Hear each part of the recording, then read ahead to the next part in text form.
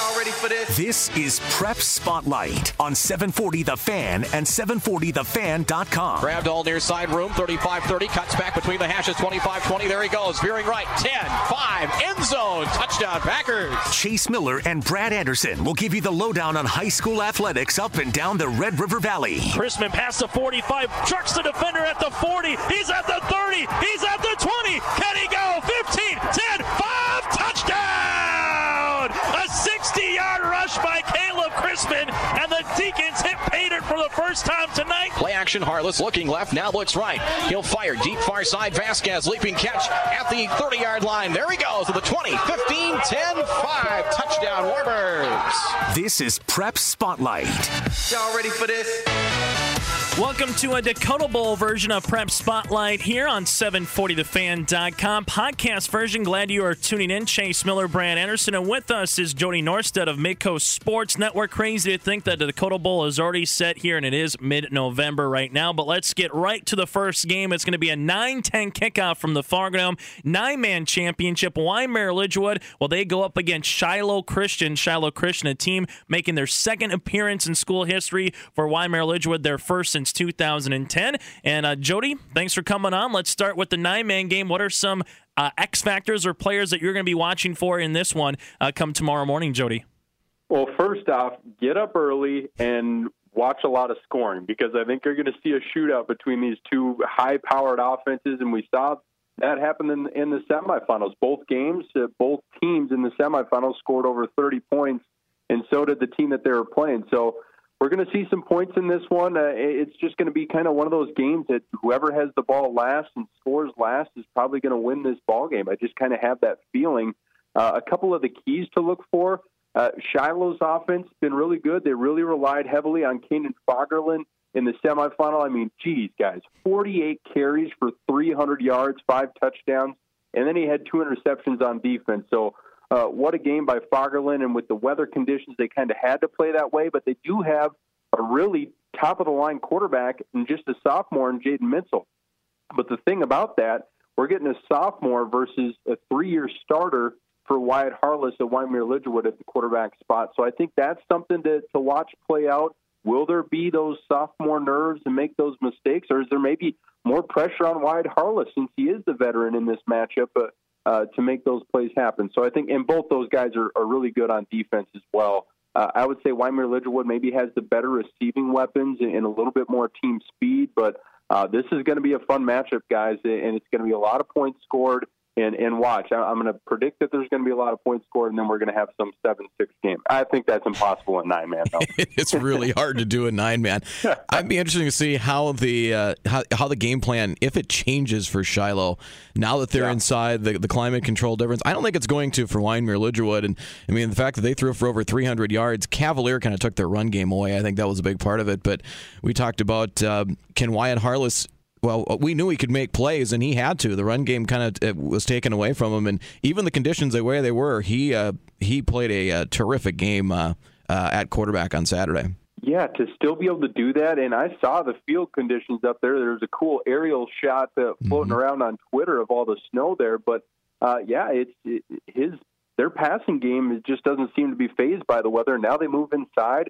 I think they'll have a lot of fun with that. And like you mentioned for Shiloh, does the game plan change? You don't obviously have to give the ball to Fagerlin 48 times, but I do think you have to establish that ground game so it gives you a better shot of keeping Weimar Lidgewood's offense off the field. And I think you probably instilled some confidence in your boys up front that, hey, let's try to do this again next week against Weimar Lidgewood and control the pace a little bit and play out in front of them. Where if they get behind, though, they still have a quarterback that can get them back in the game. From 9-man to Class A, the Hillsborough Central Valley Burros will meet the Langdon area Edmore Munich Cardinals at noon. And guys, the Burros are 11-0, the Cardinals are 11-0. Hillsborough Central Valley has outscored their opponents 100-15 in the playoffs, where Langdon has outscored their opponents 86-14 in the playoffs. This almost feels like two teams that could look at each other and see each other in the mirror, Jody. Yeah, and I really was hoping for this matchup. When the brackets first came out, I was like, man, it'd be really cool to see Hillsborough Central Valley and Langdon Edmore Munich play, the two teams that I've kind of covered throughout my years up here. So this is going to be pretty cool because you have a great quarterback in Jacob Delvo, up at Langdon area, Munich, a guy that plays good defense too. He had 2 interceptions against Velva, and their defense is just, they've been so good. 6 shutouts on the season. I think that kind of gets lost in the mix of their high-flying offense. And then you throw in Connor Tetrault, who we've seen highlights of him just destroying people as a senior tailback. So he could be a big bruiser in this matchup. But then you look at Hillsborough. I mean, another great defense in Grant Skager, who's been just eating up yards with ease behind that offensive line. So these are 2 really physical teams that are just going to go at it. I think I give a little bit of edge to Langdon just with Delvo and that passing game inside the Fargo Dome. I think that's going to be a little bit of an advantage for them, and Anthony Economy running out there and making plays in space. But, boy, if Hillsborough Central Valley is able to run the ball like they have all year, that could spell trouble for the Cardinals. Yeah, I'm having interesting with that matchup, and I'm glad you mentioned their defense because I don't think we've given them enough credit. The way they shut down Velva, I think it was 23 yards in the first half that they allowed Velva in the first half, which was terrific. And it's interesting how they got here. Hillsborough Central Valley, we forget, was one step away from going to the Dakota Bowl as a Double-A team last year. They moved down. They still had a lot of pieces in play. Where it's been the progression for Langdon, where these guys played as freshmen and sophomores and took their lumps. They made the next step and got beat in the semis last year, and it's just good to see them. I was just emailing with Josh Kravachka, their coach, earlier this week, and just to see how the progression and it finally culminates in a chance to win a state title. Yeah, and that kind of helps the team bond together and rally around something like the semifinal loss that they had last year. And same case for Hillsborough Central Valley. They lost to St. Mary's last year in the semis, and they kind of felt, okay, both these teams are really motivated, you guys. And you get 2 motivated teams going head-to-head in the Fargo Dome on Friday. It's going to be interesting. I think turnovers will be huge. I mean, if one of these teams commits, 2-3 turnovers, that could really spell doom for them. I mean, Hillsborough Central Valley forced 3 Dickinson Trinity turnovers in that semifinal game, and that really helped them kind of bear down and really just take the Titans way out of what they wanted to do offensively. For Hillsborough Central Valley, Grant Skager, 2 games in the quarters and the semis, 487 yards on the ground and 7 touchdowns. He will be a big X factor in the game one way or another for Hillsborough Central Valley. Jody Norstedt with us here on Prep Spotlight podcast version. He's with Midco Sports Network. Chase Miller and Brad Anderson with you. And from there, this was a game which was midway through the season. Fargo Shanley beat Bismarck St. Mary 17-14 out in the capital city. And once that game got done, I personally wanted a rematch because it was such a quality football game from the offense to the defense to the special teams in this one. Fargo Shanley, the last unbeaten team in Class 2A at 10-0. Watford City then jumped on Bismarck St. Mary's after they lost to Shanley, so there's their 2 losses on the season. Jody, can St. Mary's get a little revenge, or do you think Fargo Shanley has the upper hand in this one? Well, I'm just thinking back to after that game. I remember reading in the newspaper, Coach Smirker saying, I suspect there's a very good chance we could run into them again. Hopefully both teams are healthy and we get that chance. And I think that's what we're going to get. I mean, Cole Gendrew, if you guys remember, was knocked out of that game. He suffered an injury and didn't come back for the second half. I think, Chase, you were on the call maybe for that game.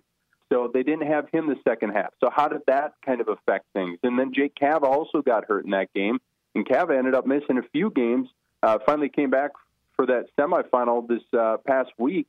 He looked good. You could tell that there's a little bit of, I think he had a brace on his knee, so there's a little bit of, he wasn't at full mobility, I guess, and he said it was kind of bugging him after the game. It was kind of digging into his leg a little bit. So it'll be interesting to see how much full strength he has.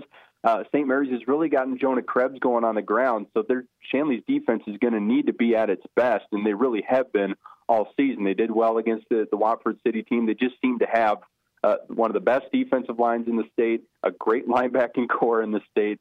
The interesting thing for Shanley that stuck out to me on what they did against Watford City, they put Caden Kuhneman back in the second half. He got injured, I think it was week 3 against Watford City. They came back and put him in that game, and then they were kind of using him and Busick. Busick was getting the calls from the sidelines, making the calls in the huddle. They were using both of those guys. One thing I'm wondering, were they just giving St. Mary's something extra to prepare for? Are they going to use that in the Dakota Bowl and use that kind of, 2-quarterback style? I think that'll be an interesting thing to see that play out on Friday. The two losses for St. Mary's, I think, allowed them to refocus. And honestly, that week off, where maybe some teams would kind of want to shy away from that week off, or maybe look at it as a negative. I think they looked at it as I think they were ready to go. They were healthy, and it really showed. They took away Hornstein. They just basically took away everything from Devils Lake offensively. Yeah, and we just know the Saints' tradition. I mean, they're so strong, and they're looking for another state championship, and they have revenge on their minds from what happened in the regular season on their home turf. So, boy, look out. I mean, St. Mary's, they held Devils Lake to just 29 yards in the first half total, and they racked up 224 themselves. So this is a St. Mary's team that's rested, it's healthy, and they're out to go get Shanley. And the last time who won? Bismarck St. Mary's is your defending champs in Class AA. Last time for Fargo Shanley was 2012. So they've been there. They've been runners-up, but they haven't been able to come out with the hardware on that one. Our final game of the nightcap, a championship drought will be ended.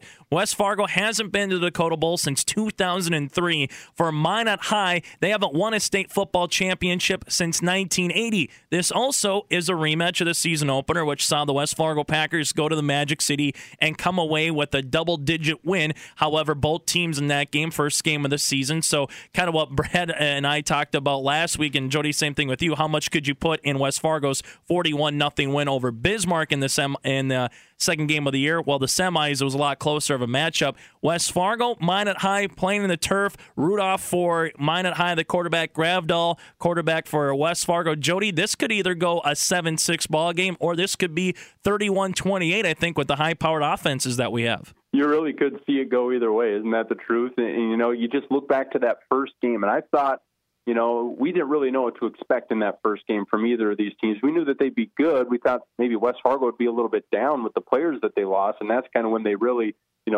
knocked us all upside the head and said, no, we're still here. We're still really good. Went out and got that win in Minot. But Minot played them really tough. You look back at the regular season, Minot played them better than really anyone in the regular season.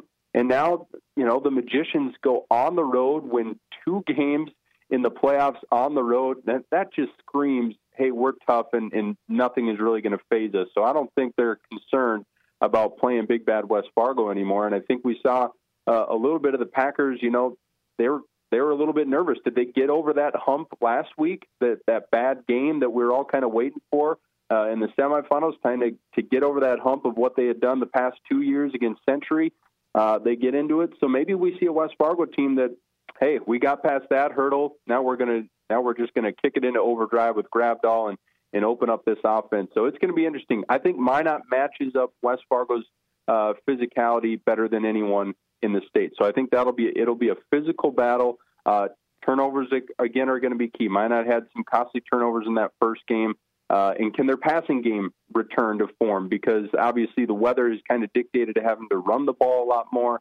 Can Rudolph open it up and really attack this Packers secondary? We'll see. Yeah, I was looking back on the stats from the first game and some things that really stand out that Minot did.